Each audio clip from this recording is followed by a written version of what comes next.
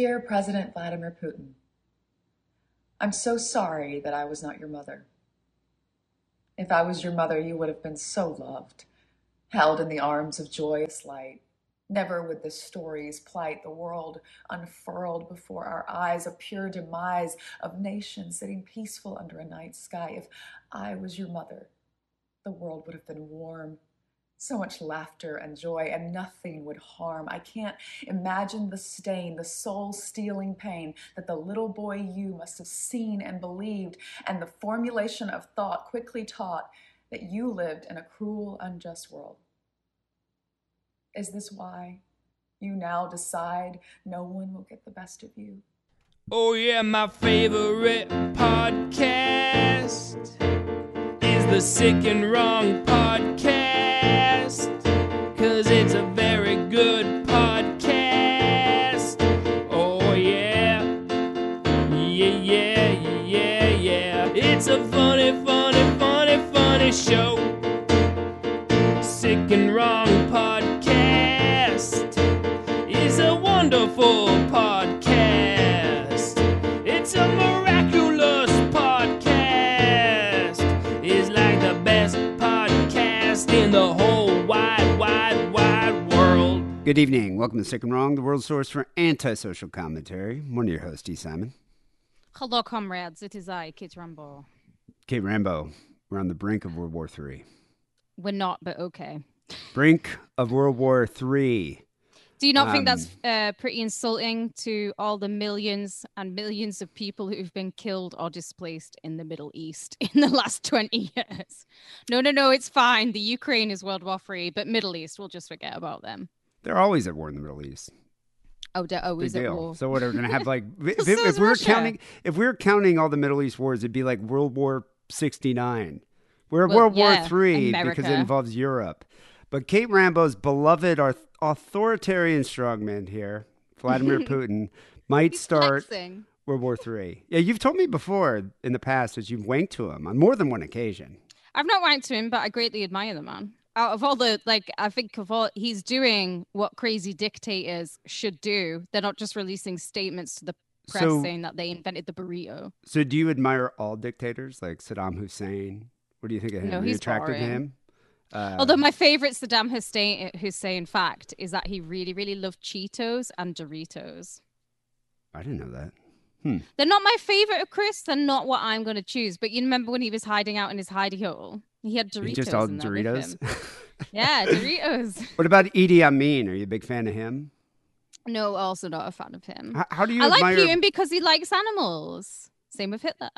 Liked animals. So you admire Hitler, you admire Putin. What about Trump? Trump doesn't like animals. Trump hates animals. Yeah. There was not a dog in the White House, was there, for Trump? First time in like 100 years. Well, we'll see what your man crush ends up doing over in the Ukraine. So Putin attacked this past week the so-called Western-supported nationalists in power in Kiev. And he called the West an empire of lies. An empire of lies. Do you know what? To be fair to Putin, I don't really know why he wants Kiev, because chicken Kievs are one of the worst foods of all time ever invented. They're when you cook them, they either spill their guts on the entire inside, so you never get your garlic. I've never had and it, they're molten.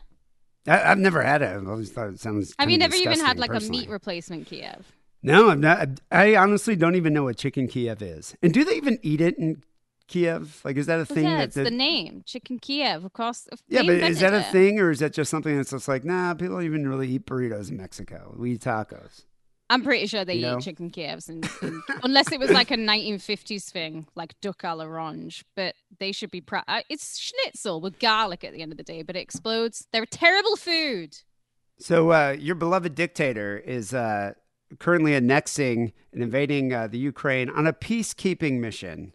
Because that's what Russians are doing. They are going in on a peacekeeping mission. Well, there is a terrorist organization in that area. Don't forget. Yeah, he's denazifying the Ukraine. But meanwhile, just driving tanks right over civilians' cars. Did you see? That was my favorite video so far, because I love how the internet is just making memes of this whole war, which is great because that's what we do now. meanwhile, we're like putting sanctions, we're imposing sanctions, everything, there's civilians being murdered. The president of the Ukraine, Zelensky, who's Jewish, by the way. And a very good looking man. I must say he has since become a hero of the war. I think he has entered a lot of people's wank banks. I got to say, I admire that guy because if Russians were invading like Washington, D.C., Trump and fucking Biden would get the fuck out of there with their families. They would be like in some kind of shelter in like a not, an unspecified area. This guy's like, Zelensky's like, no, this might be the last time you see me alive. He's like, I'm not leaving. I will fight them on the Ukrainian beaches. And he left them on the land. His family's still there. He even get his family out of harm's way. It's like the family's in Kiev. He's in there. He's wearing a fucking like a soldier uniform, ready to fight. A Kevlar vest. Yeah, do you think he gave like his babies Glocks and was like, if you see Rushki, you just shoot. Yeah, well, that's the other thing about it too. It's like any citizen who's willing to fight, he's encouraging. We'll just give you weapons. Like, so they're just giving like machine guns to like 80-year-old men. Like this 80-year-old guy showed up with like, he had like a suitcase with like extra underwear and some socks and some sandwiches. And they're like, here's a machine gun and some grenades. Go kill some Russians. How amazing is that? 80, how many good years have you got left? You might as well go out valiantly in battle. Well, that's the thing. The Ukrainians don't undermine their spirit. I mean, they're fierce. They're a ferocious army. I mean, they fought. Why do you think he only invaded Crimea last time? Like he could have gone further, but the Ukrainians fought back. Yeah, they're hardcore. I definitely would say that I would not do that for my country. If the Russians invaded here, I'd be like, I would welcome my new Russian overlords. I like mayonnaise. I like borscht. It's one of my favorite soups. I like vodka and like having a giggle and waiting in line to buy bread. Like, yeah, bring it on. Yeah, you like gulag. You like totalitarian rule. You like being told what to do. I think that makes sense. Yes, there is nothing I enjoy more than when a man tells me what to do. Exactly, and that's what's going to happen when your Russian overlords take control. But hey, do you like mayonnaise? Who needs to vote for our leaders? Let's just have just one dictator in charge until he dies. And if he wants to take another country, who gives a fuck about boundaries or borders? Just take it. It's yours. I love the fact he's taken Chernobyl. I think that's absolutely brilliant. I want him to turn it into a paintball park. I want him to start launching nukes. This is from Chernobyl. It's decommissioned. It's still a nuclear plant. It's decommissioned. What I want him to do is to he'll decide he'll go and live in Chernobyl. And he's gonna become full on James Bond villain, and he'll end up somehow having a sexual interaction with the elephant's foot, and then when he comes back up to surface, he's going to look like the Chud, but with green eyes instead of yellow glowing eyes. This is what I want. I think it'd be great if he turned into some kind of like Dr. Manhattan type supervillain. That would also be amazing, but I want him to look specifically like the Chud. And he's immortal, so he's going to be the Russian dictator forever till he controls the world. And try and defeat the Chuds, because you can't. Where there's one, there's more, and they're all just coming out from the elephant's foot.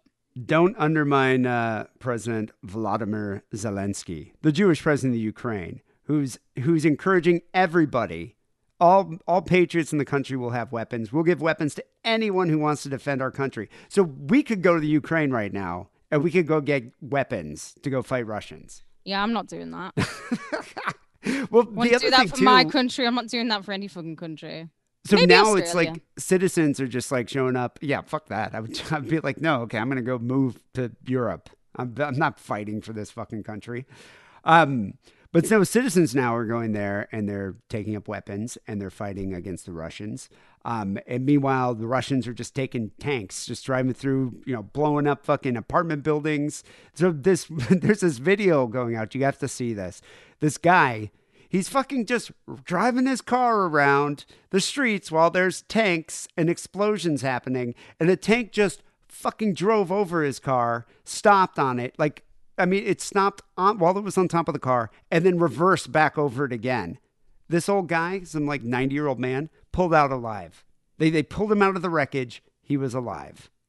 I wonder how often that happens. I don't know much about tanks other than German tanks in World War II. Oh, it's amazing. And then did you see the other video from Ukraine's Snake Island?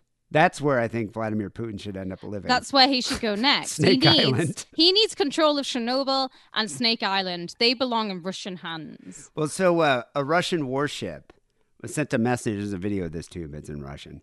But a Russian warship sent a message saying, surrender or you will be attacked. And so the border guards on Ukraine's Snake Island responded, Russian warship, go fuck yourself. Do you think all the snakes? No, the snakes responded and they were just like.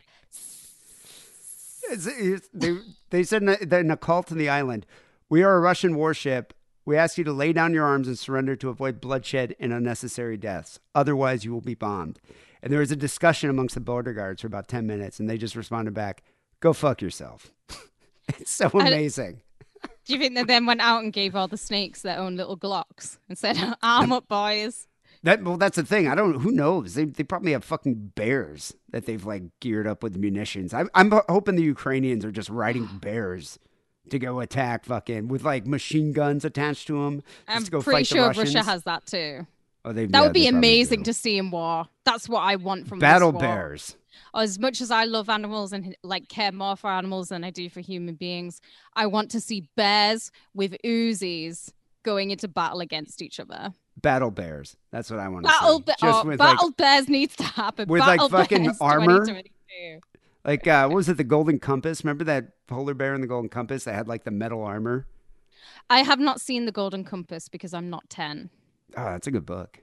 It's one of the only. Why are you reading children's books? It's good. It's one of the only kids' books about atheism and the defense of atheism. It's actually, as far as kid books go, pretty impressive. Did you read this as an adult? I read it as a kid. Well, not as a kid, because I think it didn't come out when I was a kid. But I think I read it when I was like, 15, 16?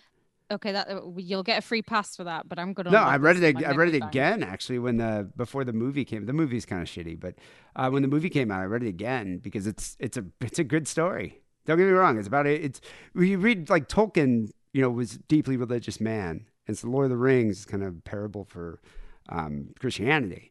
But when you read I forget the guy that wrote what's his name that wrote Golden Compass. Forget the guy's name. The guy that wrote the Golden Compass was basically doing the same thing, but atheism. Good for him. Yeah, I think more kids should learn about atheism.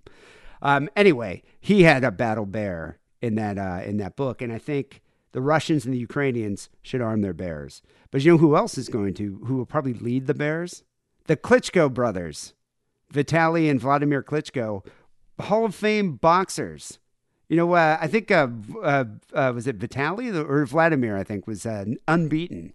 He was an unbeaten boxing heavyweight world champion for like a decade. Crazy. But in the days since the assault began in the Ukraine, they're like, yeah, we're going to take up arms and defend against the Russian military. So just them. Well, no, I'm just saying, it's like I would not undermine the Ukrainian soldiers. However, Putin is crafty, and Putin is a very evil. He's an evil genius. He is a James Bond type villain. And that's why I like him. That's what I'm saying. Don't discount the tricks that Putin has up his sleeves. And one of his tricks, I think the ace that he has up his sleeve, psionic super soldiers. He hasn't deployed Russia's psychic soldiers yet. Yet. And a lot of people don't know about this, but there was in the, I'd say like 80s and 90s, not only was there an arms race between the U.S. and the USSR, but there was a psychic soldier race at the time, a PSYOPs race. So we covered this. We covered Project Stargate back, I don't know, probably 100 episodes ago, maybe 50 episodes ago or something. We covered Project Stargate, which was the CIA program about remote viewing. Do you remember this? I do remember that episode. I think that's up on YouTube as well. Yeah, Project Stargate was up on YouTube. So the reason they did Project Stargate was in response to Russians' psychic power program that they were doing that all surrounded a psychic named Nina Kulagina, who was basically... Nina Kulagina. Yeah, Nina Kulagina was basically Russia's Jean Grey.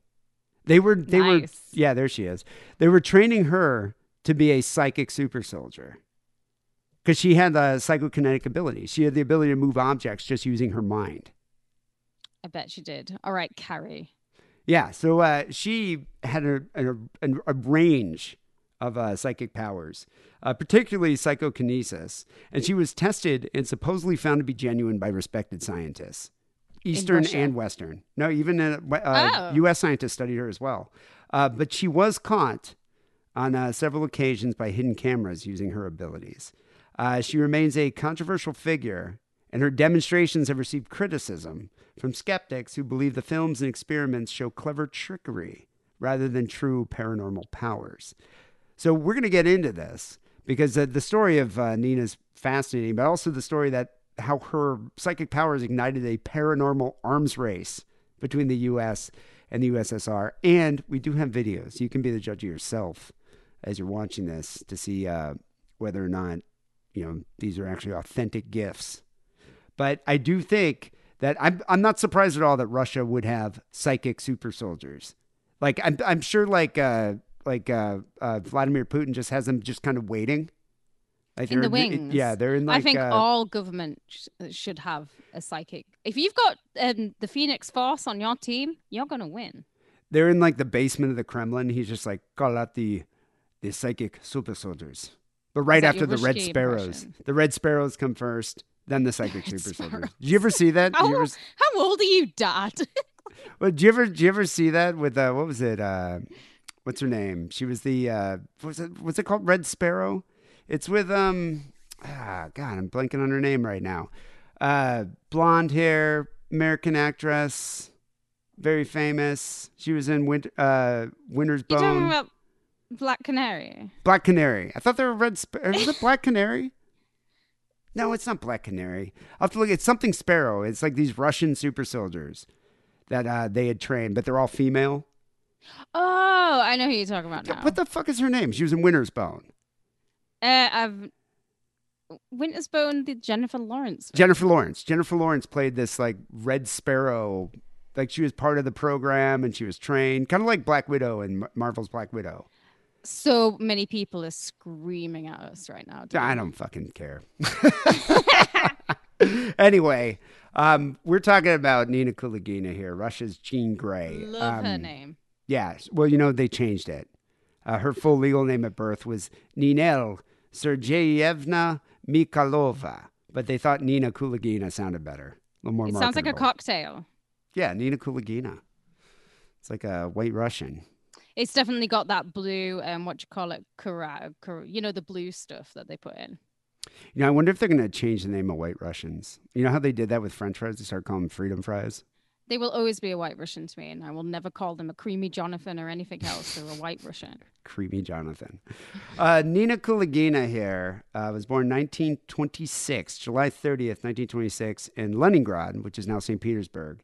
And she lived her entire life there. Her full legal name was Ninel Sergeyevna Mikhailova.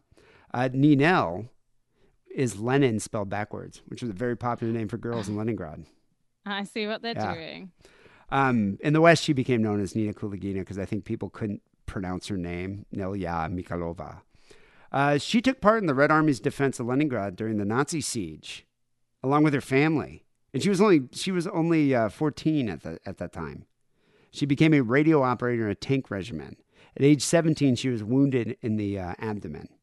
It's kind of funny. It's like you look at these people showing up in the Ukraine, ordinary citizens taking up weapons, that are like 18 years old, 19 years old. Meanwhile, here we got like 16-year-olds just like all they do is just make videos on TikTok. Look at their Instagram stories. That's the only thing that really matters. I'm Twitch affiliated. I don't have to get a real job. Yeah, it's like filming fucking TikTok videos at Denny's. This girl was 14. You're a bitter old man. Yeah, I'm just saying. Don't undermine the Ukrainians and the Russians here. She was 14 and she was operating a tank, wounded at 17. After the war, she married a man named Viktor Kulagin, who's a Russian naval engineer, and she had 3 children. It was around like the early 60s. Nina Kulagina had a nervous breakdown, probably as a result of chronic pain from the wound that she suffered, or maybe even PTSD, from pregnancy and the war. But anyway, she ended up going into a hospital, and it was there while she was convalescing that she discovered that she had like abilities. So she had heard a radio report about a woman who could see colors with her fingers. So this woman could like touch a color and say what the color was. Like she could touch like a piece of fabric and she could, without looking at it, and she could like name the color of the fabric. And so Nina was like, I can do that. And so she was with her husband and she was picking out colored threads that she needed because she was doing embroidery from a bag without even looking at them. So she was just I can't remember what the name of it is, but my dad had it where you can see more versions of colors than other people can in the color wheel. It is a real thing. I think that's called alcoholism, Kate. He also had that. Alcoholic.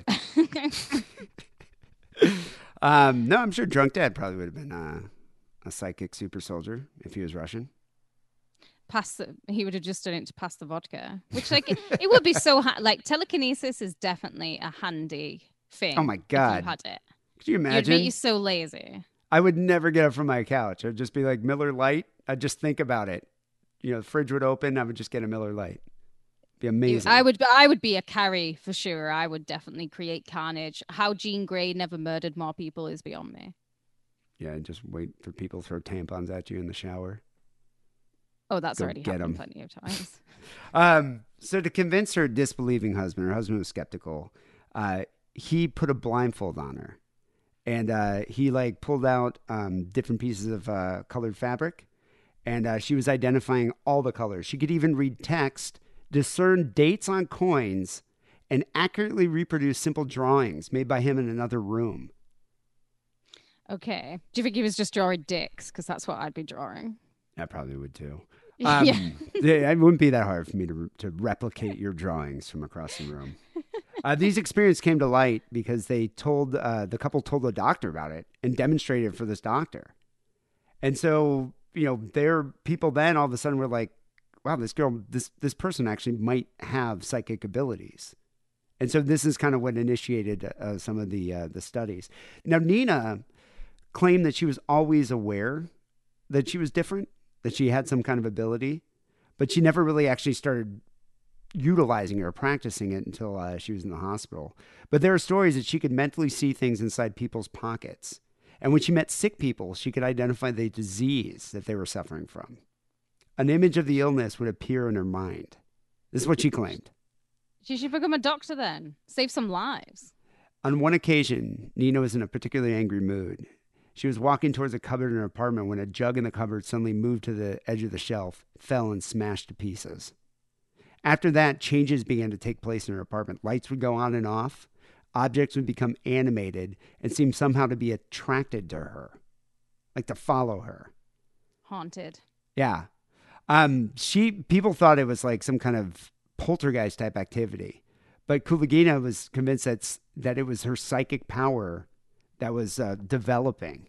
So this was after she got out of the hospital. She started developing the psychic power, and she felt like if maybe she tried, she could start controlling it. So there are 2 decades of research that Russian scientists with 5 Western scientists actually during the late 60s, early 70s. There's actually a documentary film that came out about it, and I think we actually have some of the footage is up on YouTube. If you do a search for Nina Kulagina, you'll find it. But there were more than 100, possibly 200 sessions that were undertaken in laboratories. So Nina, most of these videos would show her, and I think we just showed one of the pictures, but she would usually sit at a small table and was observed to move small objects like placed in front of her without touching them. Like she'd have her hands kind of around the object, but she could move it like through a process of like mental concentration. So or is she blowing them? Or she's just blowing it? She's Well, I mean, they would check her. They would actually make sure she didn't have like hidden magnets and strings and things like that. But I mean, I don't know. That's the thing. It's pretty easy to be skeptical of it. And there were a lot of famous skeptics because this has been she was studied by many scientists over the years. But the objects she would move would be like matchsticks, empty boxes of matches, cigarettes, wristwatch. There's a famous picture of her trying to move the wristwatch. The usual starting distance between her and the objects is about 0.5 meter. But sometimes she can move things from 2 meters away. Sometimes she succeeded. That's further away than what I thought. I thought she was like leaning over them. No, she could move things from across the room. She succeeded with objects placed on a chair or on the floor. Like she could lift it off, like move the object off the chair. Initially, the objects moved towards her, but in later phases, she would have them move away. And at first, Kulagina moved her body or pointed her head because she felt that the hand movements aided the process. But later, she could just do it without even moving, just with her mind. Sometimes it was like really smooth. The movement was smooth. Other times it was kind of jerky, like shaky, the way the object moved. This is a terrifying thing for a babushka to have. Just this like they're already all powerful, babushka. And now they can move things with their mind. I would just like to see her making borscht with her mind, just like cutting up beets and just making soup. For an extended movement, she would do several spells of like short motion, and the movements were kind of slow and didn't achieve actual momentum. But she would, with the continued application of the kinetic force, she would usually get it to move. The more she concentrated, she could get it to move like around the room. She found it easiest to move a long object, which would be standing on its end. So this video here that we're about to play, it shows like a cigarette standing straight, and she could like move it with her mind. And objects would range in size from like a single match to a 10 centimeter plexiglass cube. And she could even move objects inside of the cube. So here, we'll play this video real quick. Yeah, you can see. So she has like what is that? Like a cigarette that she's kind of moving around? There's like a cigarette, a match, book of matches, a spool. But see what I'm saying? Like she could have a magnet, Yeah, this is what I envision more because she's over the objects. But if she's moving objects from half a meter, 2 meters away, how's she doing that? But there's no video of that. The doctors said that they observed that. But here, what we're seeing here, she has these objects on a table. And so they put a plastic cube, like a plexiglass cube over it. And now she's moving the objects inside the cube. So how is that happening? Well, you can still do that with magnets. Like if she had a magnet like on her thighs or something. Yeah, it's still going to be attracted to the magnets. Or maybe she's something magnetic in her hand. Yeah, I think it's in her hand. But she is moving it. I mean, she's moving it like across the table. This would be such a funny drunk trick. The Russian scientist, Sergeyev, I guess, reported that she moved objects as heavy as 500 grams. And she was able to move a single object among many along a predetermined course, or several at once in one direction, or two in completely opposite directions. And so I'm calling fabrics, David. Maybe. She was observed to spin a compass needle 360 degrees in either direction, stop a pendulum, or change the direction of its swing. She could move a hydrometer floating in water within a wire cage. And she prevented a scale from unbalancing when extra weight was placed on one of its parts, all with her mind, just by concentrating. Uh-huh. This was one of her most famous experiments, and this is what specifically ignited the arms race here. She was reported to have stopped the beating of a disembodied frog's heart and to have revived fish that were near dead, including one that was floating upside down. Kulagina could induce a sensation of heat on a person's skin with light contact of her hand. And the intensity would depend on the actual person. Some people said that it caused unbearable pain. She could cause unbearable pain to certain people just by touching them. One guy retained burn marks, like on his arm without blister. It didn't even blister. He just felt burn marks when she touched her. A thermometer placed between her hand and the observer showed no change in actual temperature. She's an evil villain. This babushka is evil. The scientist, Sergeyev, stated that Kulagina was able to psychokinetically draw simple patterns on photosensitive paper. But Western scientists never saw any actual tangible evidence of this. And that's part of the thing. Western scientists claim, and most of the skeptics were like, sure, we've seen these films, but who's to say that there weren't magnets? Who's to say there weren't hidden strings or something, or thread that she was using to move these objects? You can't really, it'd be easy to edit that out of the video. Yeah, this was kind of interesting. So an additional lesser-known ability of Kulagina was noted by a physicist who studied her named Dr. V.F. Schvetz. Love that name, Schvetz. Dr. Schvetz. He claimed they observed Kulagina making the letters A or O appear on photo paper, and that sometimes she could also transfer an outline of a picture that she had seen onto the photo paper. This is called thoughtography, which there's a guy named Ted Serios in America that controversially claimed to have done this himself. Kulagina, I guess there are also reports that scientists saw her clothes catch on fire, that she could not spontaneously combust, but she could start things like with her mind. She could start a fire. That's the Phoenix Force. That's what I'm saying. She really Russia's is fucking Jean Grey, man. Now, Kulagina was able to successfully produce psychokinetic effects in 80% of her attempts on average. That's what the doctors who have studied her estimated. Though the presence of hostile observers would inhibit her. Oh, of course it would. But if she persisted, you don't believe in me, she would succeed. I can't do it. Notably, she was unable to move an object in a vacuum. Now, this might have been, the result of the object being concealed, like in a hermetically sealed container. But that seemed to have an inhibiting effect on her powers as well as hot weather and storms and humidity could inhibit her psychokinetic abilities. Now, this power definitely had harmful effects on her physically. So when she would concentrate and she would move things, they found that her heart rate would increase, sometimes as high as 240 beats per minute. Whoa, is that not heart attack territory? Yeah, that's the thing. It took a lot out of her. It definitely, was very enervating to her physically as she would use these do these sessions. She tended to even lose weight during the sessions, sometimes as much as 2 kilograms. I don't know how much that is. What, 2 kilograms, 2 bags of sugar? Nah.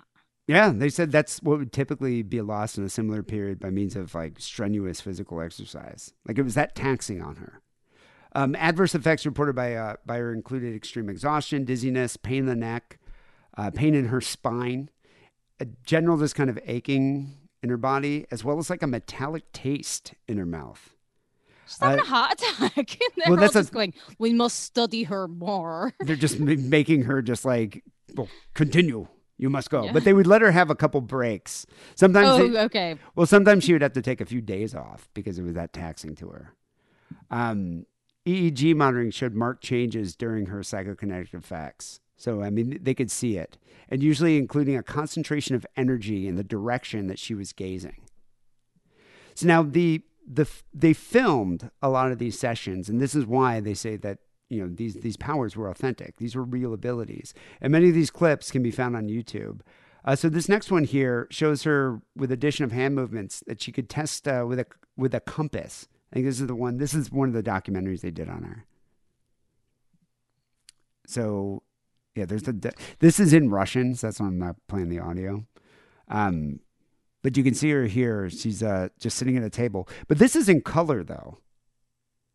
So it's like they did have color. I hate to break this to you, D, but back in the 60s and the 70s, the world was in color by that point. Exactly. But what I'm saying, I think it's more credible to see her performing these abilities, even though it's kind of hard to tell here with the shadow, but it's almost more credible to see it in like a higher resolution color video than just like some grainy black and white film. Like if I saw when we were the previous clip that we were watching where she was like moving things around, just in that black and white video on the table, I think that kind of looked fake.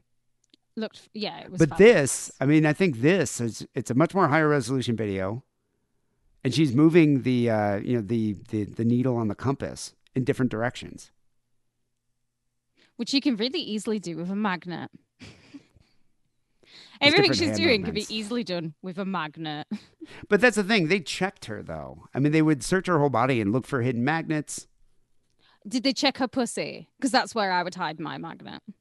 That'd have to be a very strong magnet. It would be like, well, you can get those super strong magnets for shoplifting, can't you?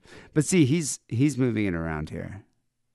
So we can't really see it here, but she would, some of these experiments would use genuine heat that would use to mark plastic or cut cords. So when these other videos, I think it's the second video that we have here. This one, I think, shows her. I think she was moving something. I don't know exactly what it was. Like she was. I forget what I put in this video here. But I was the other night. I was just sitting here watching all these videos, just being like, Jesus, this woman can do some stuff. Yeah. Oh yeah, this is UntoldMysteries.com.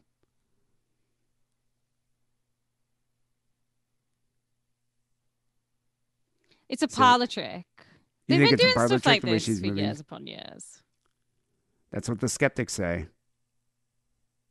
I am a skeptic of everything. So these are other psychics as well. Nina's a part of this one. Because that's what's happening in the Ukraine right now. Some explosions there.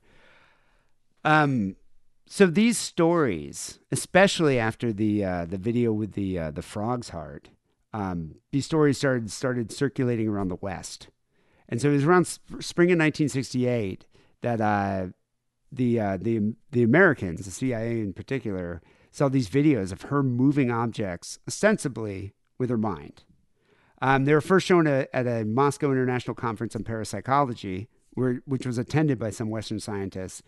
And for a brief time, these Western investigators were actually permitted to meet Russian mediums. So there were several of these Russian mediums because there was a program that was training them to be psychic soldiers. So they got to attend different sessions and witness Nina for themselves and verify these reports of her psychokinetic abilities because they're reading all of these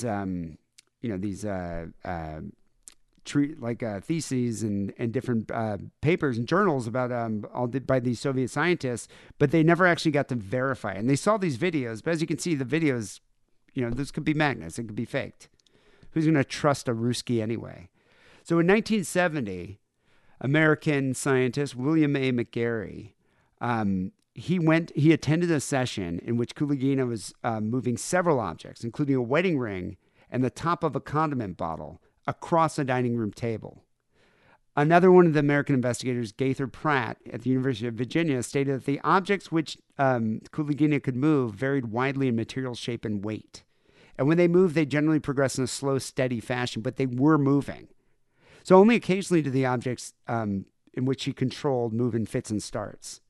So it's reported that a number of precautions were taken, though, to make sure she wasn't concealing a magnet or threads. And the films were taken.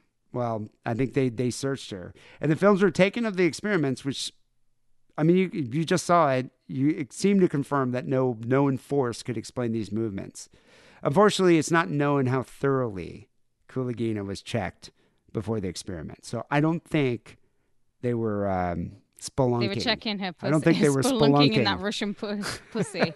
Please, we want to check your sour cream maker. I don't think they were going in the Russian damp cave. Dr. Zdeněk Rezdak, a prominent Czech scientist connected with the Prague Military Institute, tested Kulagina personally and reported the results in a scientific publication called the Czech Pravda. He said, I visited the Kulagina family, February 26, 1968. And her husband was there. Dr. Sergeyev was there, as well as another doctor named Dr. J.S. Zverev. And they gave Kulagina a very thorough physical examination, so they might have actually looked in her pussy this time. Tests with special instruments failed to show any indication whatever of magnets or any other concealed objects. They even checked the table thoroughly and asked Mrs. Kulagina frequently to change her position at the table. They passed a compass around her body and the chair and table with negative results. They asked her to wash her hands. After concentrating, she turned the compass needle more than 10 times, then the entire compass and its case, a matchbox, and some 20 matches at once. He placed a cigarette in front of her. She moved that too, just by glancing at it. He shredded it afterwards, and there was nothing inside the cigarette. So in between each of these tests, she was then physically examined again by a doctor. So, I mean, I don't know. Maybe the pussy was checked. That's what I'm saying. I think there's definitely credence to it. So one of this is interesting too. This is one of her most famous experiments.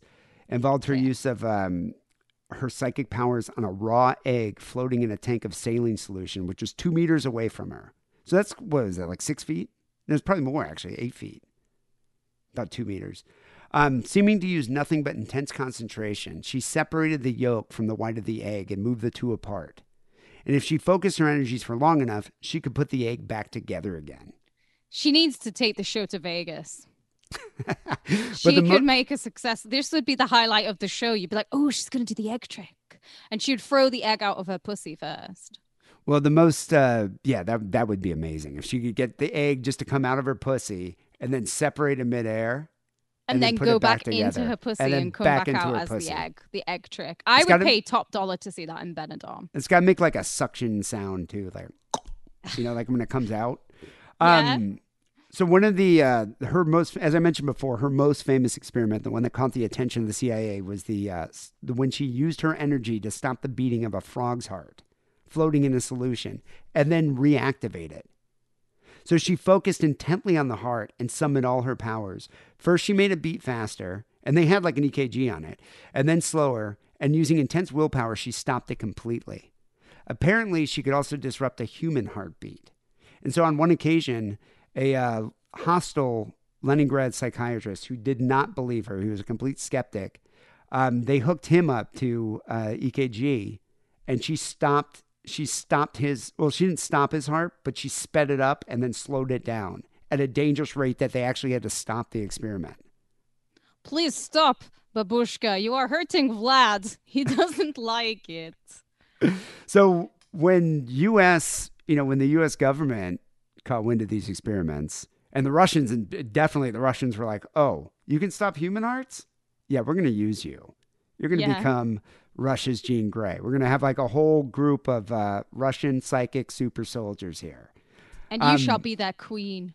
And so in the U.S. was just like, whoa, what's going on? The Ruskies got the Ruskies got psychic super soldiers. We need something. So the arms race was unfolding, for decades at this point.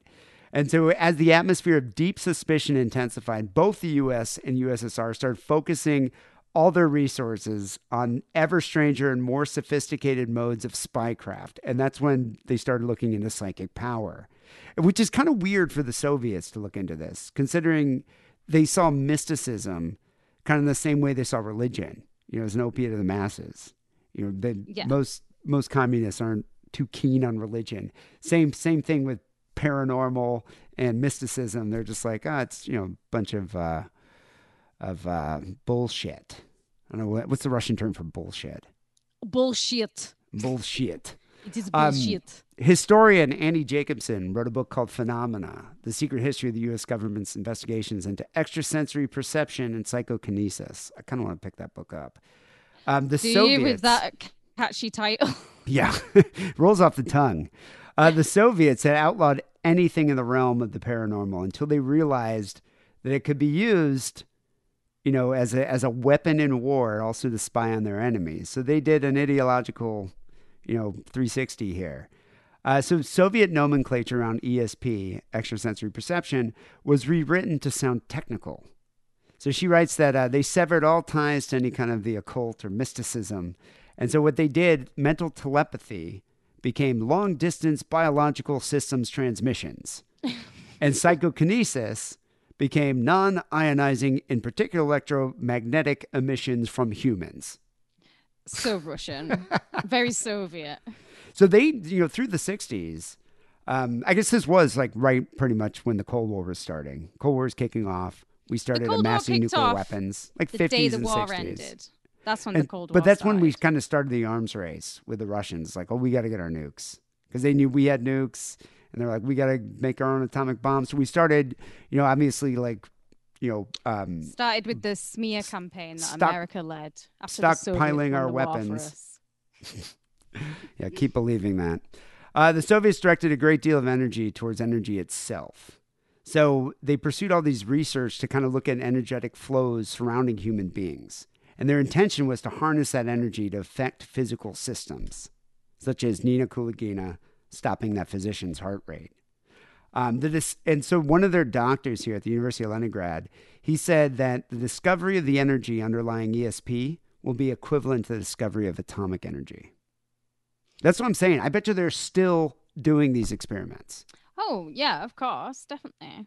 They got like some kind of Russian Professor X that is like training all these children to become psychic super don't you soldiers. think that we're not doing it as well? We're definitely doing it in Britain, and we'll be doing it in America too.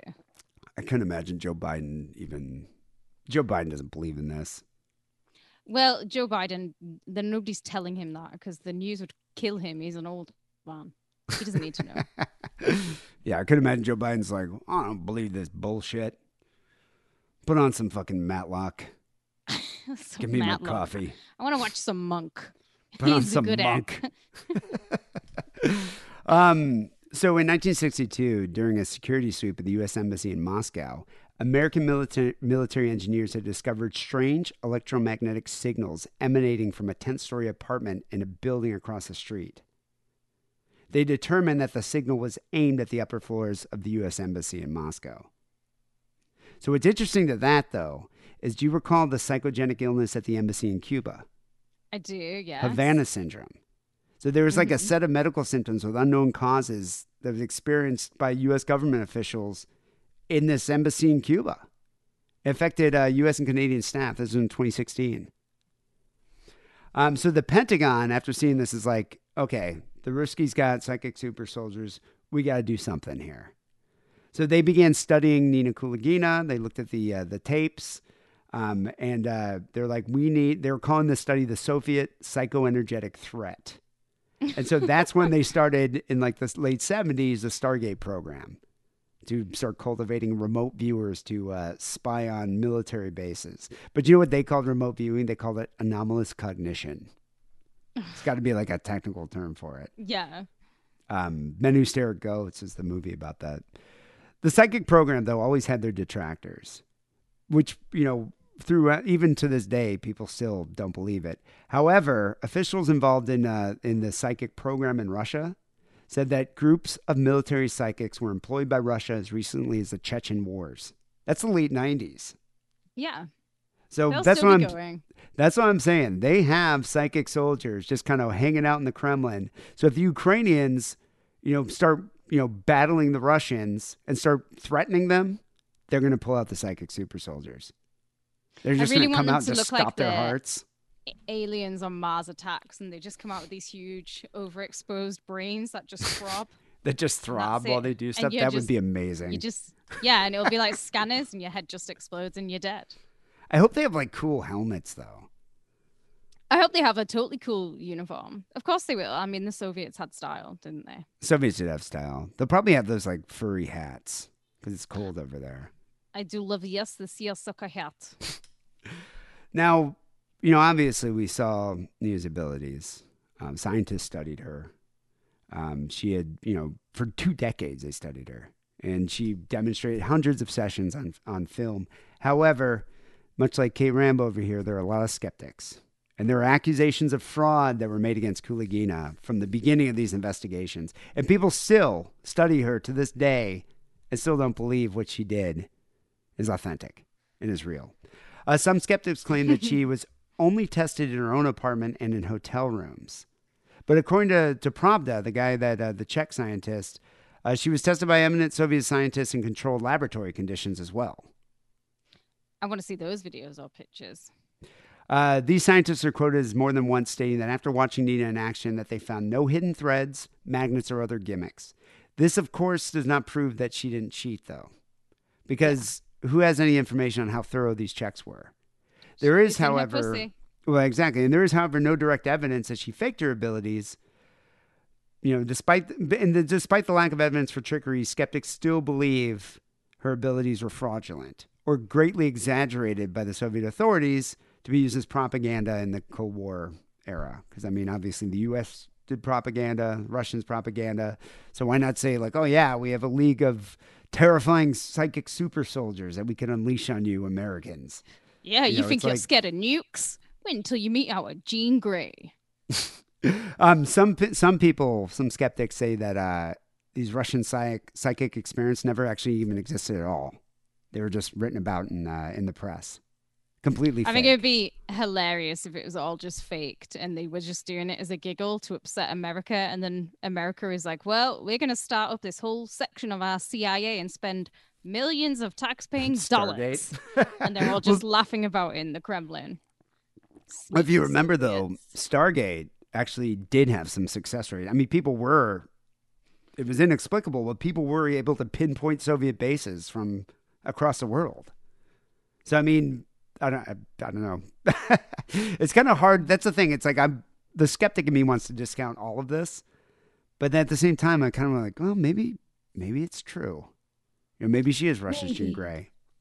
However, there's a Moscow newspaper called the Pravda that viciously attacked her, demonized her, called her a fake and a cheat. It was said that they claimed that she performed her tricks with the help of concealed magnets and threads, though how magnets could move non-magnetic things like glass or eggs or apples and bread, it's not really explained. Kulagina's supporters claimed that she could move, a number of objects, any object that was chosen by an investigator. It wasn't just specific things that she brought herself. Like if she was pulling these things out of her pocket and moving them, but these are objects that were being supplied. Like the guy takes a cigarette and she moved the cigarette around and then he opened it up and there was nothing in it. So, I mean, that definitely lends credibility.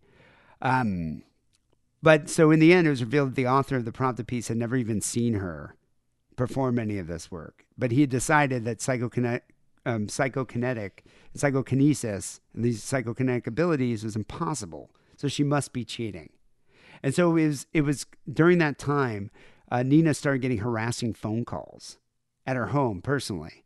And it was thought like that these were just harmless crank calls, but there were no telephone books in Russia at the time. So to somebody to get her actual phone number and line up at like a phone booth to call her, I mean, they were definitely putting some effort into this. That was, going ultimate prank phone calling. That should be in the new Jackass film. So whoever was calling her must have known her real name and address. So I don't know, maybe it's probably one of the scientists. It's a family member. No, it's a family member who just thinks she's an absolute dafty. Well, she was probably, don't you think, like at this point now, she's probably getting arrogant about it. She's probably like at home, like just like, moving things off the table. I go to lab again tomorrow. I am so special. All right, Nina. Just like getting shots of vodka from across the room. Yeah. Making the White Russians with her mind. I bet you it's like people are probably getting jealous. So according to Kulagina's husband, the first Soviet scientist to invite her into the laboratory, L.L. Vasiliev of Leningrad University, was very open to the possibility that her abilities were real. And he even wrote a book on psychokinesis. However, his junior associates all believed she was fooling the gullible old professor by using invisible threads. And the university authorities ordered him to stop all the experiments. And other Russian scientists, too, also were very skeptical. One scientist in particular, Edward Naumov, was arrested by the KGB and imprisoned for a year in a work camp because of his frequent meetings with Western parapsychologists related to the work with Kulagina. So the KGB was just like, what are you doing here with these Western, scientists? So they kind of shut it down. You can't have independent thought in Russia, especially in the Soviet Union at that time. Yeah. Well, wait till Putin conquers Europe. So when you have your Russian overlords, you don't need to think anymore. You don't need to think for yourself. Life will be so much easier. As long as I can still put sour cream on my borscht, life's good. God, I hope they shut this podcast down. Do you think they will? Like, no podcasting. Well, they'll let me live. You, probably not. Well, I'm American. I'm American. Well, yeah, but I'll be fine. Do they allow? I don't think they allow podcasting in Russia, do they? Actually, don't we have a Russian fan? What do you think Russia is like, Dee? Yes, they have podcasts in Russia. Do you just think the Cold War is still happening there? They don't have freedom of speech. It's one of the richest countries in the world. They don't have freedom of speech. I think they would shut you down if you're criticizing Putin in a podcast. If they heard what we were saying about Putin, except for you're praising him, but they're hearing what I'm saying about Putin. But I don't think people are out in Russia making those types of podcasts. But yes, they have podcasts. Well, because they can't. You can't even protest in Russia. I'm loving the people that are just like protesting the war because a lot of Russians are very against this war. Oh, yeah. A huge... As it should be. A huge percentage are against the war. So they're protesting. Hundreds of thousands of people are protesting the street. They're all getting arrested and shipped off to Siberia and the Gulag. Well, it's not going to be much different in Britain soon when they pass the laws that make it illegal for us to protest. So I don't. Where are they going to gulag Sticks you and stones, guys? mate. Yeah. I'm sure the English government's going to be exactly the same as under Vladimir Putin. They're not, but there are laws being passed that means we can't protest soon. And they're happening. You guys already What's have happening? The cameras everywhere. I would like to. I didn't know about that. I'd like to see that. So you're not even allowed to protest anything. You're not even allowed. What will happen if you protest something? We'd be locked in the London dungeon. You'll be locked up. Yeah, mate. Yeah, I'd like to see them enforce this. So in 1968. When the article came out about Kulagina, they said that she had used the magnets and that she had used threads and all that. She served a jail sentence for fraudulent intrigues at the time. Oh, that's a bit harsh. I mean, she's just an old babushka. Like, come on. They implied that she had a tendency towards criminal activity, and that's why she could use this psychokinesis trickery. So that's a bit harsh. Yeah, I don't know. I mean, maybe similar claims have been made by Western critics who assert that she manipulated objects by means of magnets concealed in her clothing or vagina. She might have had vag magnets. Or definitely using disguised threads, which you could easily use in these grainy videos. And you can get see-through thread, even like fishing wire. You can get the finest of fishing wires and use one of them. They claim, Soviet scientists claim that they caught her cheating, some of the Russian scientists. But you can't really believe that either because they were so skeptical. They were skeptical against the entire program. Yeah. And even the concept of psychokinesis. So, Martin Gardner, who has criticized parapsychology and paranormal claims throughout his career, he describes Kulagina as a pretty plump, dark-eyed little charlatan who took the stage name of Ninel because it's Lenin spelled backwards, and it's just show business. He further states, I get that. Yeah, he further states that the Soviet establishment psychologist caught her cheating using techniques familiar to all magicians. So, yeah, I mean that makes sense. There's a demonstration. Kulagina is said to have, being blindfolded, she read from a magazine and performed other sensational feats. Gardner says he attributes these successes to the inability of a simple blindfold to prevent seeing and argues that no test that does not encase the entire head is adequate. So she might have just been able to see through a portion of the blindfold. He further quotes from another research institute in Leningrad that she was given tasks under two conditions. One in which lax controls would allow her to peek, and the other in which peeking would be impossible. Phenomenal ability was shown in the first condition, but not at all in the second. So, I don't know. He claims it was an ordinary hoax. So, I don't know. You wonder about this. And there are counterclaims, too. I mean, she ended up winning a defamation suit against the Pravda. So, I don't know. There were a lot of colleagues who defended her, but also at the same time criticized her and dismissed her as a charlatan. So I don't know. I mean, I think the jury's out on this. Not for me, it isn't. You think she's a charlatan? I like that she's doing all this showbiz and like maybe she's done it at the behest of someone, but it's all fucking fakery, innit, mate? One of the doctors who studied her. What's his name here? Jürgen Kehl. He's written like several books about her too. He notes that she moved objects made of non-magnetic materials. He concedes that the question of trickery cannot be resolved in absolute terms, but nevertheless says that evidence against it is very substantial. Because the Russians carried out a large number of observations and experiments. So was she faking every time? Like every time they did these experiments in different, like some of these in laboratories, checking her with the equipment for magnetic, for magnets and different like magnetic items. Yeah, I think she faked it each time. Look at it this way. So she had a nervous breakdown, which nobody's ever said it was a combination of probably just a really shit fucking life, having a really shit time. She's now in the hospital where she's getting attention.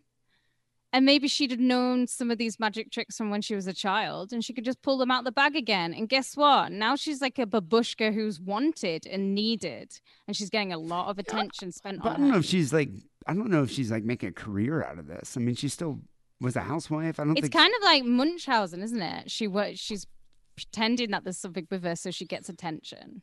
I don't think she's doing it maliciously. This scientist, Jürgen Kehl, said that not all the Russians' observations were carried out by scientists under laboratory conditions, but many of them were. And there are written reports available that suggest the investigations were carefully controlled to ensure that there was no fraud. So they had, specific conditions that she had to adhere to. So I don't know. That were never filmed and we've never seen. And it was only written down. Many of the aspects of the film recordings, though, reveal features that make it's difficult to, I don't know. I mean, yeah, sure, she could have had invisible thread or something, or like a fishing line or something that you can't see. But I mean, it's tough. I mean, she was moving objects in a plexiglass cube. So Which you can do with a magnet. James Randi, the favorite, James Randi. What a name. Yeah, he's the famous magician who debunked a lot of people's magic tricks.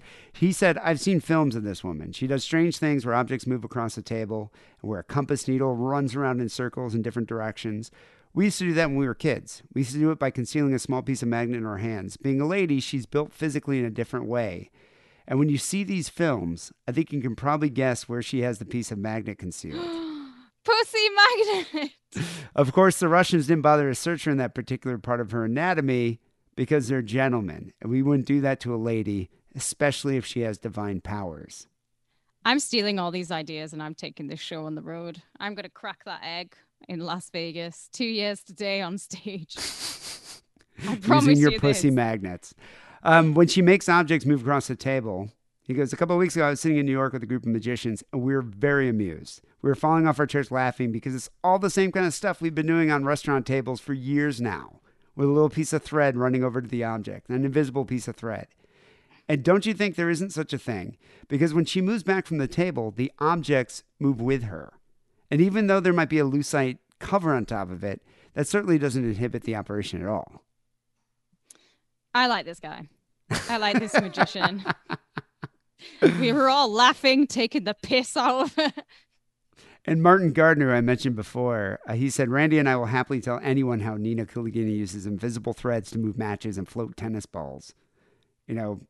He said it's familiar to magicians, made dupes of all of these investigators over the years. Good for her. But as I said before, though, I mean, she did win a defamation suit against the magazine Pravda. The publication accused her of cheating and demonized her in the press. But she brought a documentary filmmaker, several scientists, and a journalist who all pointed out that she had shown no desire for publicity or profit. And the jury ended up ruling in her favor, finding the magazine could actually produce no tangible evidence of fraud. So Kuligina ended up, they retracted the story, and she won a lawsuit against them. So, I mean, there's some more credibility there. That's nice. She got her sorry. So according to popular accounts, her use of psychic abilities led quite a strain on her health. Culminating in her late 70s, she had a near-fatal heart attack. So the doctors recommended that she reduce her activity. So if you think about it, maybe if she never actually did this, she might have lived longer. But I mean, she lived to so it was in the 1970s when she had her heart attack. So this is when she was doing hundreds of these experiments. So her doctors recommended that she reduce the activity, but she still, would do lab work up until 1990. That's when she died, when the Soviet Union split up. So she ended up dying of a heart attack April 11th, 1990, age 63. That's probably a long life in Soviet Russia. 63. 63 years old, yeah, especially at that time. People say that maybe these Russian experiments might have hastened her death. And at her funeral, Soviets praised her as a hero of Leningrad after her bravery during the 900-day siege of World War II, where she was a tank operator. But many also lauded her sacrifices for a different kind of her country. She tested her psychic abilities for 20 years. So, electromagnetic energy within humans. So, I mean, she was Russia's Jean Grey. I don't think it was the tests that killed her, but it might have been the high fat content in all the mayonnaise that they eat in Russia and all the meat and all the lard. Maybe that had something to do with her having heart disease and dying young. I wonder if I'm surprised that pussy magnets didn't give her some kind of cancer or radiation or something. You think you can get cancer or radiation from sticking a magnet in your nunny? This is like you thinking that Russia doesn't have podcasts. But Russia doesn't have free speech on their podcast. Of course they have podcasts. I'm sure there's like communist propaganda podcasts. You just download anything you want. But I bet you if you criticize Putin, you're going to the gulag. You go into the same gulag that awful band Pussy Riot are in. And I tell you, I would rather just be sent to the death chamber. Anyway, people, go check out the YouTube videos on Nina Kulagina. I think, and you can decide for yourself whether or not she was a Russian psychic super soldier. This is episode 832 here. Sick and Wrong. People, you can call us at 323-522-4032. But first, we got some phone calls. But first, I want to play a quick message here about our Patreon page. Greetings, loyal subjects in the UK and in the colonies. I love the Sick and Wrong Patreon. It gives me news stories, extra phone calls, and lots of tips on how to deal with my son Andrew, the sweaty nonce. Anybody found in the UK or the colonies not subscribed to the Patreon will face beheading. Thank you. So we got a few phone calls to get to. 323-522-4032 is that number. People, give us a call. We're building out a backlog right now. You can email us too, sickandwrongpodcast@gmail.com. The first phone call, actually all three of these phone calls, there's a theme. So Kate Rambo's coming to the States in what, 4 days? Yes. 4 days. You'll be in the States for the first time. Never been to America before. Popping my cherry. Yep, you're going to be in the United States for the first time. So it'd be interesting to see what your observations are and what you think about it and the bizarre culture, especially of Los Angeles. Because like Los Angeles is unlike any other city in the States. Like if you went, I bet you if you flew into like Bay City, Michigan, wouldn't be unlike where you're living now. That much different. It's obviously different probably because way more fat people, but it's not going to be like that different, I guess, just day to day. Whereas LA is definitely, I mean, it takes a while for like someone, like when I moved here, it took a little while to adjust because it's such a fucking weird city. So it'll be interesting for you to see your observations of Los Angeles, then observations of San Francisco, which is another weird fucking city, and then Vegas. So it's a which good is cross, even weirder. Yeah, it's a good cross section of American culture. So we'll get to hear that. Now, the reason I'm playing these calls is because Dwayne was just out here, and he was in Los Angeles, I think, for the first time, and he has many observations. So I'm wondering if his observations will parallel yours. So here's Dwayne, longtime listener of the show. Hi, how you doing? Kate, happy birthday. I know it's coming up soon. Thank you. Right, dude. I was in LA recently, and there are a few things that are different in LA than in London or England. One, food is fucking expensive. There's no reason for it to be so expensive. Is it more expensive than London? Yeah, I've heard this about LA. I mean, don't get me wrong. It is. When I first moved here from Chicago, I remember going food shopping. I was like, what the fuck? Everything's like at least $3 more expensive.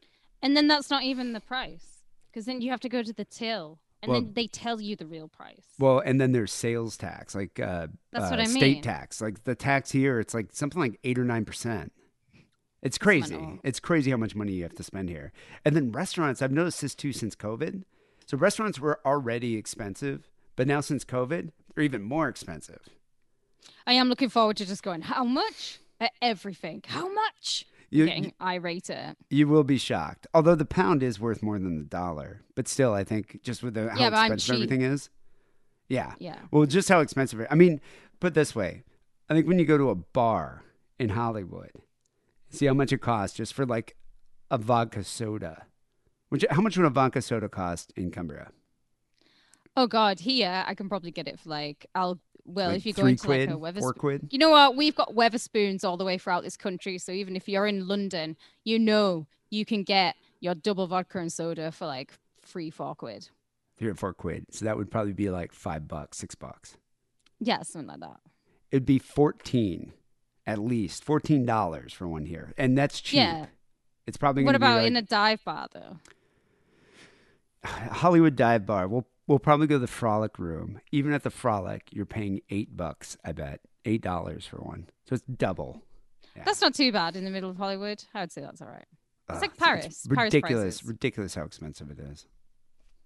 Like, whether it's in a restaurant or a supermarket, food is fucking ridiculously expensive. I don't know why. I know why in America they're worried about transgenders in toilets and stuff like that. Because there's a fucking gap. Yeah. Uh, Every toilet I went to have a shit, if somebody was standing on the other end of the toilet, like on the other side of the door, they would be able to look through the gap and make eye-to-eye contact with me whilst I was taking a shit. I don't know whether it's just bad workmen or something like that. They haven't seemed to manage to get a door big enough for each cubicle. What else? That is weird. I've never understood I've heard about that. It's like an inch almost. Like you could totally look through and see someone shitting. But I remember... I don't know why. I actually don't know why. Peepers, yeah. Well, I don't know if it's supposed to be for peepers. I don't know why you just have a fucking door, like a regular door. I remember in my old job, there was a guy, the Scientologist company. There was a guy that you knew he was in the shitter because he had lined toilet paper over the gaps.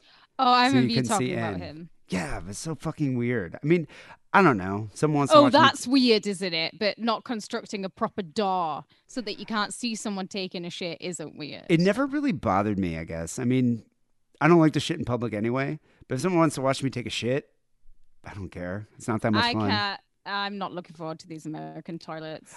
I wonder if it's like that. I feel Victorian. I wonder if it's like that in the women's restrooms. You have to tell me. I'm not sure. Have you never been in a women's restroom before? I can't remember if they have like regular doors, or if it's just like the constructed like the U.S. doors. Maybe I don't know. We'll soon find out. Yeah, you'll have to let me know. Oh, the roads and walking. Nobody walks, and it's really weird because in London, if you look on your Google Maps or whatever, and you walk, and it says it will take 5 minutes to walk, it normally takes about maybe 10, 15 minutes to drive. Sorry, the other way around. You'll get somewhere that will be a 5-minute drive in LA, and when you see how long it takes to walk, an hour. I don't know why that is. What else? No, it is true. No one walks in LA. It's very I've weird. Heard that. And the other thing about LA too, because in San Francisco, most people walk. And there's public trans. It's more like a regular city. And Chicago too. It's just such a bitch to drive around there and park. You know, it's just easier to take public transit or walk. So I never even had a car the whole time I was in San Francisco. But that was a huge adjustment for coming to LA. And it's fucked. It's fucked because there's just traffic everywhere. And it's a bitch to park. Yeah, no, it's I would say it's one of the worst things about LA is the having to deal with the car and driving. I mean, just today I went from get my hair cut over in Silver Lake, and to go from West Hollywood to Silver Lake, it's only like maybe 6 miles, 5 miles. It took me almost an hour just through traffic. I don't get it. And like, don't you think it would be cool if I could just go catch a train and just go the 6 miles away? That's like how you would in a normal city, how you would in London. Yeah, or get a bus or catch a bus. I mean, you can get a bus, but you're still going to be in the traffic. That's true. Yeah, no, it fucking sucks. Yeah. Oh, GTA. Yeah, you'll be fucking surprised.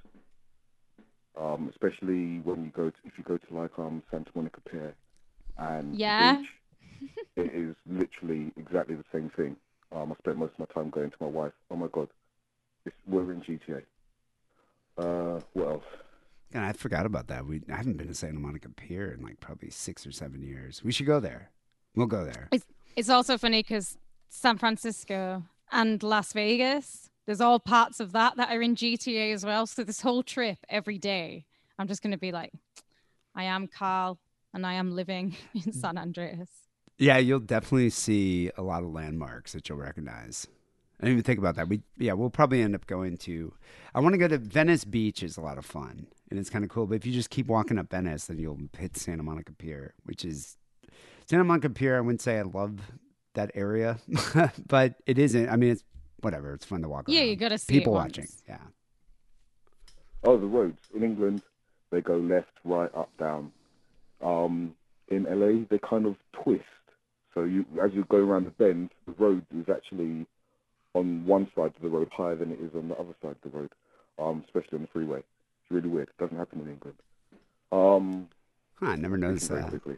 I know that. I'll probably run out of my 3 minutes very soon. I'll call back. Bye. So he does call back here with part 2. Cool. Hi, it's Dwayne again. Yeah, don't bother go to Hollywood Walk of Fame bullshit or the Chinese theatre. You'll just be surrounded by people, homeless people, and tourists. When you live in London, you know what it's like trying to get from A to B when there are loads of tourists around. But that is the most touristy area of the city. Is that whole Hollywood Walk of Fame, Grauman's Chinese Theater. I mean, you kind of have to walk through it. That's also where, like, you want to go to, like, Ripley's and Max Factor and... Yeah, and I want to see the First National Bank. First National Bank, that's all over there. But yeah, that area is, like, when you're a person who lives in LA, I'd never go there. That's like Cumbria with Keswick.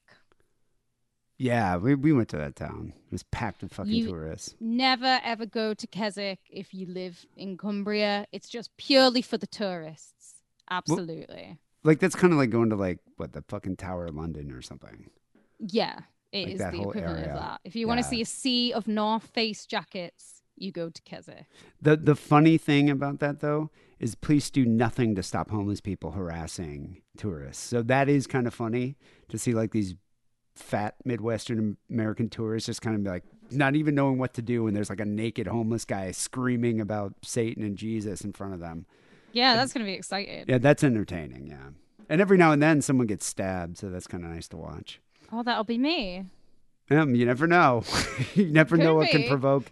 It's like you literally have stark, raving, mad, schizophrenic people just sleeping on the street, and you're walking around them to go look at, like, you know, hands imprinted in the sidewalk. I haven't seen full on like homeless.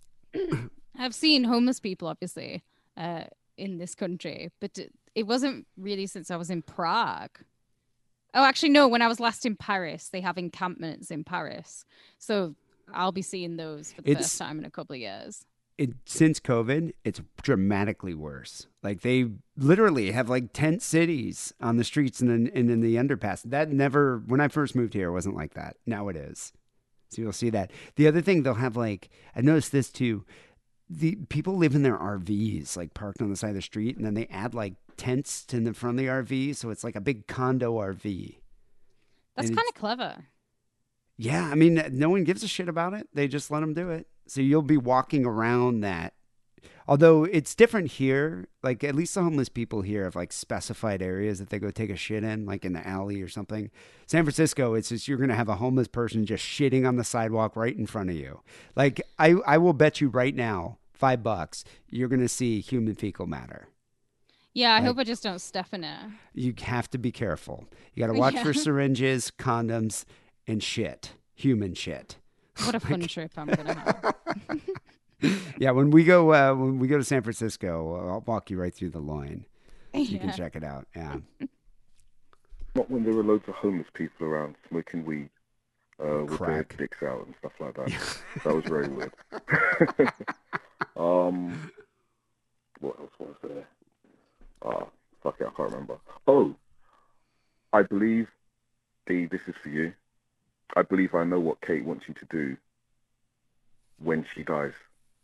If it's like a long-term illness thing and you know that it's going to take a while, I think she wants you to eat garlic, just huge amounts of garlic.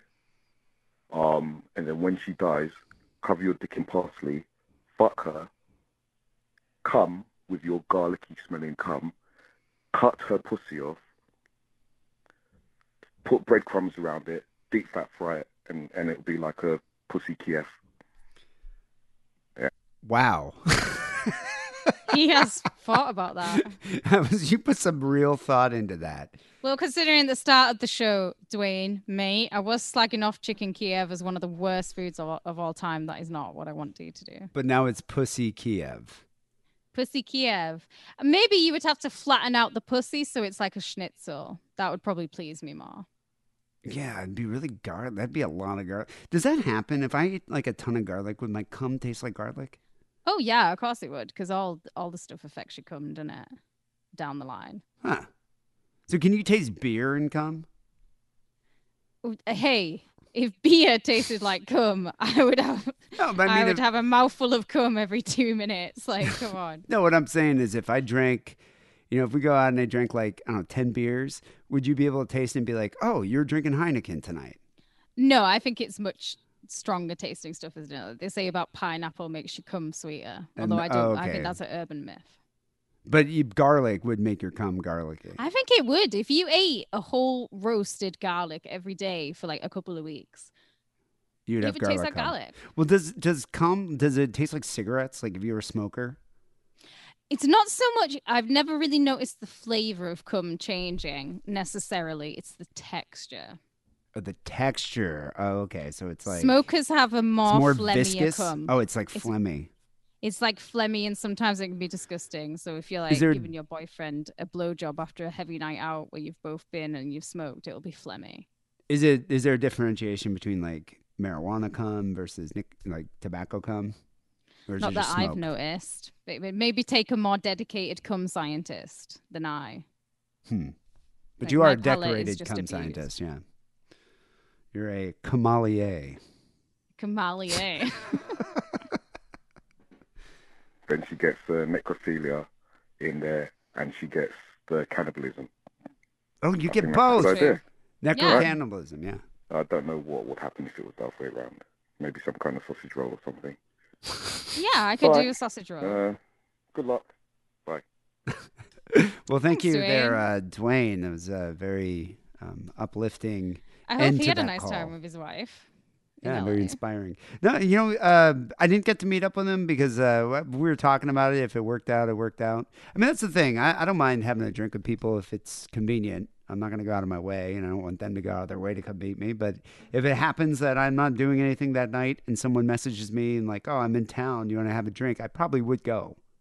I'm not, that's the thing. Like Wackerly would very rarely ever meet people. Very rarely. Unless they're a chick. Even then. He's only met I think only once. Harrison would meet chicks. Yeah. But he did hang out a couple times with dudes that were visiting. I never leave my bunker anyways, but if I ever did, I'd meet people. Why not? But I don't leave my bunker, so good luck. Yeah, I mean, I usually, it depends. It depends on the on the convenience of it all, I guess. But yeah, Dwayne, I'm interested to see if Kate has similar observations when you're here. That'll be interesting. Plus, like one thing, I was talking about this today to a friend of mine. When you move here, I've lived here for a long time, so a lot of the novel aspects of LA have just have worn off completely. Like I'm just desensitized. I don't even really think about it. But now I'm gonna have to rediscover all this stuff, do touristy stuff again, go to museums, which I haven't done in like probably 10 years.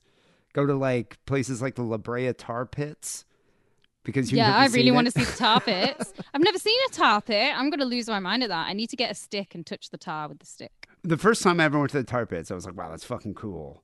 But now it's like, I don't even really think about it. I'm like, oh, there's the tar pits. It's just like, anything that was special or novel about it's just kind of worn off. It happens to us all, mate. But I think what'll be funny is I'll be super excited. I was like, I wonder at what point the shine, like what will be the moment where something happens where I'm like, fuck this city. I don't like it. Do you know what I mean? Where you're like, oh, after 9 months, you're like, I'm fuck. It's probably the first time. There's always a moment that happens. It's probably the first time when you step in human shit. That's insane. Yeah, I mean, I could have stepped in human shit in London and just never known it before it was dog shit. London, like, I did see homeless people in London. There were a few. They didn't seem as aggressive, and they didn't seem to be as many. Or maybe they're in an area of London I didn't go to. But yeah, it's called the South. Hey! Yeah. Isn't it south of London? There's all the homeless people are? Yeah, everyone in London is applauding me right now. Yeah. South London is just full of homeless people. But San Francisco is a fucking tiny city. It's only 7 by 7, so there's nowhere really for the homeless people to go. So they're everywhere. Yet the police do a good job of keeping them out of like Pacific Heights where the white people live, and in like North Beach. Like you won't see as many homeless people there, but they push them all into the Tenderloin and the financial district, and they're omnipresent. I mean, they're everywhere, and it's kind of impossible to avoid them. And LA has like Skid Row where all the homeless people are, and you don't really find yourself over in Skid Row all that often, but you still see a ton of them around the city. So you're going to notice that, I'm sure. But I don't know, homeless people can be kind of amusing at times. So you'll see. Anyway, Stuart called in here, and he's wishing you not only a good trip to LA, but also like a good move to the States. Hi guys, Stuart here. Just calling in to wish Kate a good move to California. Must have been terrible for newlyweds to be separated for so long. Rather awful. Although I'm excited to see you in a few days. I'm also not moving just yet, Stuart. This is a trip. Yeah, no, this is a trip, which I think is a good thing for you to like come see the city that you'll be living in. However, we're going to talk about it on the second show, though. We definitely have an update to the visa application. Yeah, we do. We have visa news. So we'll be talking about that on the second show. So this is it. Kate is ditching us for the California celebrity lifestyle. It's going to be a huge blow for the Northern Slag community. Don't think you'll ever recover. No, seriously. I wish you two all the best and lots of fun times. It's just a shame you don't want kids. I think you'd be great parents. We all know that Kate is the caring, nurturing kind, and Dee would be the coolest dad in Hollywood. Yeah, sure. But maybe you'll surprise us all one day. So safe travels, Kate, and Dee, look after our Kate Rambo. Just want to finish with saying a thanks to Kate and Gino for getting me hooked on Rocket from the Crypt. What a great band. Oh, wow. So, catch you later. Stu out. I was wondering what he was listening to. I was like, God, that sounds kind of familiar in the background. Yeah, it's Speedo. Yeah, no, great band, Rocket from the Crypt. And even Rocket from the Crypt, they have side projects that are really good too. Swami has like 10 side projects too. Like, that's one at the minute. Well, he was in Hot Snakes. Hot Snakes. But now he's even starting up another new band at the minute, and they're playing their first gig soon. Swami's always got something going on. Yeah, that really cool band. Actually, they play. He plays with just like, it's almost like Mike Patton. It always has like a million side projects going on. But being that Mike Patton lives in San Francisco, you'll get just all these opportunities to see him. Rocket from the Crypt's San Diego, and so it's like they always play just these random gigs. And so I've got to see that band in his side projects many times. But really cool band, though. I do really quite enjoy them. We'll have to get Swami on him. We'll get him on the Patreon soon. I'll see what he's up to. Oh, yeah, that'd be cool. Yeah. Anyway, thank you there, Stuart, for calling in. Thank you. And it will be a blow to the Northern Slag community. No children, though. I would raise a psychopath. Oh, God. I'm just puking on the wall. I'm too selfish for kids. I don't want to fucking deal with a kid. You know, actually, I got to say, I love my nephew. That kid is amazing, but I can leave my nephew.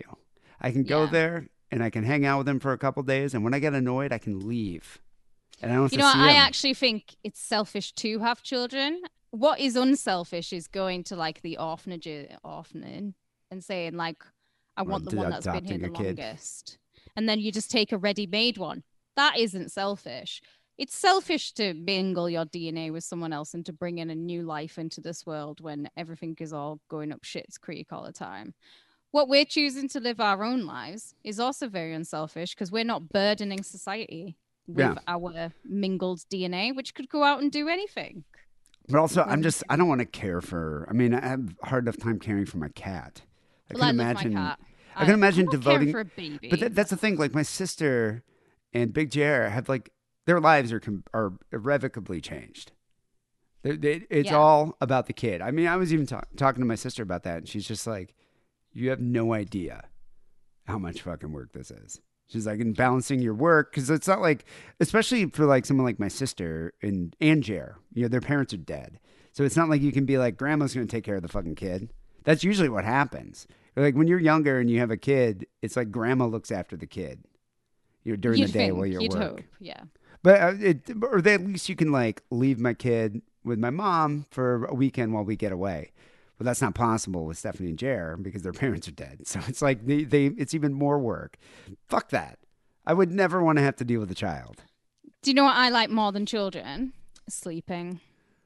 Yeah, I like drugs. I like sleeping. I like watching, horror movies. I don't like watching I like spending my money movies. on fucking tat as well. If I want to buy something, I don't want to be like, oh, well, I can't buy this because I have to budget because there's a baby here. Yeah, because you have to pay for your fucking nanny. Yeah. No, fuck that. I'll buy whatever the fuck I want. Thank you, Stuart, but no. I'm getting a vasectomy, Stuart. All right. You've driven me to it. You've driven me to it. People call the Sick and Wrong hotline. It's called the Sick and Wrong hotline, 323-522-4032. We did get one email from a person named Alva.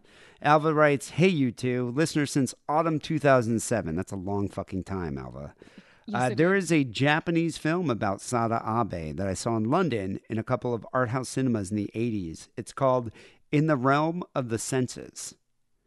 It came out in 1976. It's surprisingly pornographic. The actors actually have sex in it. That's why I saw it twice. There is sushi involved, as well as a scene of her laying a boiled egg. It's still available on DVD, I believe. I'm going to have to look for this. I was reading about it when I was researching, but I never saw... I saw In the Realm of the Senses? Like screen grabs. I want to see her lay a boiled egg. Did she do it with her mind? There's been a lot of eggs coming out of vagina this episode. Yeah, did she do it with her mind? That's what I want to know. Thank you, Alva. Definitely check it out. People, we need you to support this show on Patreon. That is the only reason I'm still doing the show. I'm being completely blunt with you.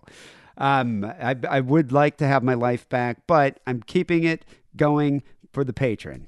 Because we have people that really, really enjoy the show so much that they're actually willing to give us money to keep us going. So that is something I definitely appreciate. You are supporting the show, and you are directly responsible for me continuing to do it every week.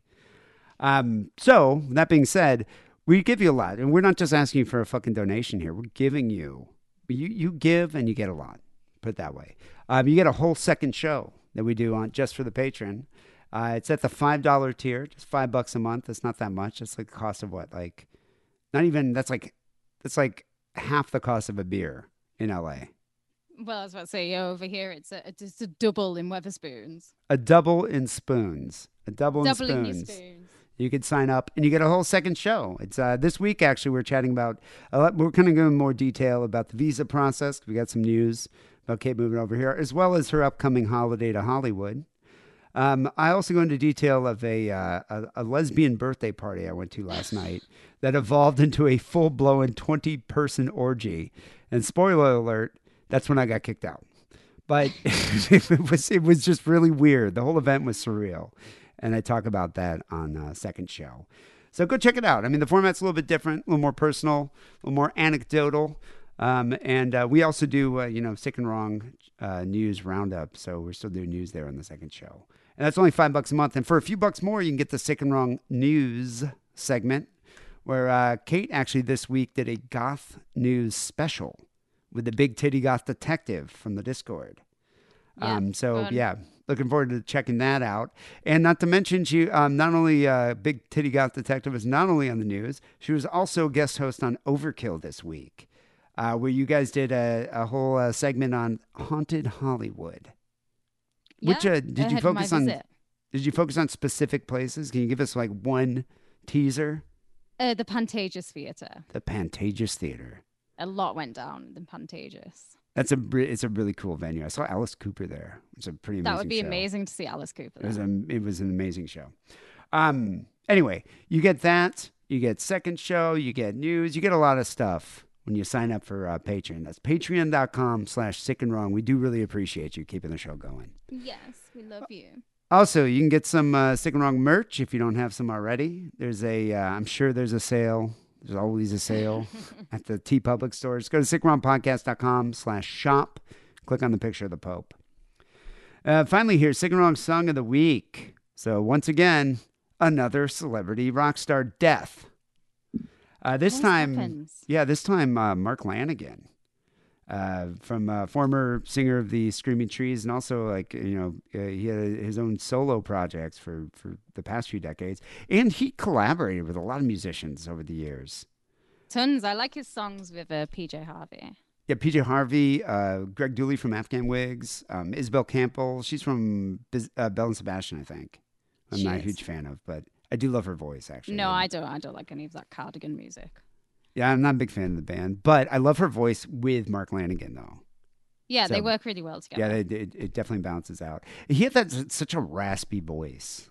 That guy was a very distinct sound. Yes, and very distinct heroine. Yeah.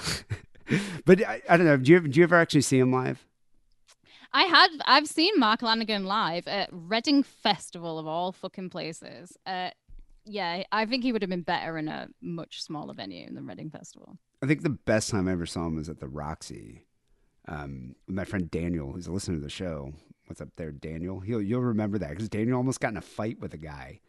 This guy. What, with Mark? No. Oh, no, a different guy. No. But Daniel was there with his girlfriend, and this fucking asshole kept trying to push him out of the way and push his girlfriend out of the way. And Daniel had to be like, dude, settle down. I mean, and it's not like it's an energetic show. It's not. Show, no. Mark Lanigan he barely even talks between songs. He's just, the light's really dark, and he's just kind of very sullen and very serious. And he's he sounds great, and his songs are amazing, but yeah, it's really weird. I saw him one time at the El Rey, which is another really cool venue here in LA, with JoJo. And I remember I was standing there the whole time, and Joe's like, "Do you see who's standing next to you?" And I was just like, "Who?" It's Duff McKagan from Guns N' Roses. I don't know. I mean, I'm really bad at recognizing people, but when I looked at him, I was like, "Oh shit, that is Duff."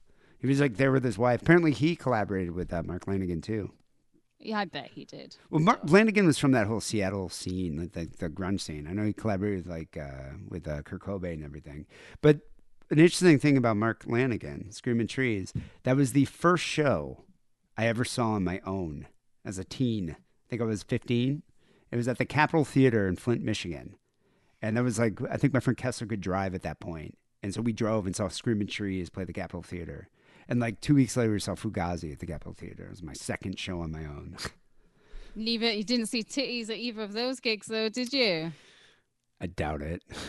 Well, maybe Fugazi used to have. There's chicks like Fugazi. Straight edge chicks. Fucking tits out of Fugazi no, show. Do you know what? If there was tits at a Fugazi show, it would be shut down because it's straight edge. I think Ian MacKay would be like, "Put your shirt back on." He'd stop the show and he'd be like, "Put your shirt back on." Yeah, I remember one time I saw him. He was. I've seen Fugazi a ton of times, but I remember one time he was. I feel sorry for you. I like Fugazi, and their shows are amazing, and they're only $5. They're a fucking great band. On paper I like them, but oh god, no, not really. I still think they're a great band, but Ian MacKay would stop the show and be like, "Settle down. There's women in the pit," and people are being too violent. He's just like, "Be respectful." And it's just like, dude. Or then one time he stopped the show and was bitching about people smoking. It was just okay, grandma. Yeah, no, fucking, he's so straight edge and just, yeah. And I never understood it. But yeah, their shows are very entertaining. Anyway, Mark Lanigan died this past week. He was only 57 years old. I mean, but come on, he's been an alcoholic and a junkie on and off since the early 80s. He's done pretty well to get to 57, I must say. Yeah, no, and he was actually in a coma from COVID. I don't know if he was an anti-vaxxer, but he was in a coma for a period of time from COVID. I don't know if he was an anti-vaxxer. I just think it fucked him. Yeah, he got it. Yeah. And he actually he wrote a book that came out last year about contracting COVID. And wrote a whole thing about it and how difficult it was. He said, apparently my light had almost gone out permanently more than once, according to the doctors and the nurses. Yeah, but in addition to being in Screaming Trees and all these collaborations that he's done over the years, he was even a member of Queens of Stone Age for a while. Which I didn't know about that. Sadly, yes. He was the author of 3 books. He published in 2017, I Am the Wolf, which is lyrics and writing, his musings on lyrics throughout his career. In 2020, he had a memoir that came out called Sing Backwards and Weep, which is a stark portrait of a musician looking back on his hard life and the lives that he hurt. JoJo Kelly slags a lot of people off in that book. He does. Did he slag off Courtney Love? He slags off Courtney, even though Courtney Love paid for him to go to rehab 3 times. Yeah. slags her off. The other thing, Jojo Kelly wrote that book. He says, he's like, dude, the guy was kind of a dick. Like, he used to get in a lot of fights. Like, he would just drink a ton and get into a fight. Yeah, he's an alcoholic. Yeah. Yeah. But very talented musician. And so we're going to end the show here with a song that he did, an album called Hawk, which was like a collaboration he did with Isabel Campbell. I think they did two records together. This came out in 2010. It's a great album, and their voices work really well together. And this particular song is a cover of one of my favorite musicians, Townes Van Zandt. It's the song Snake Song. So rest in peace, Mark Lanegan. And people, I definitely recommend checking out some of his bands. People will be back next week with episode 833. Till then, take it sleazy.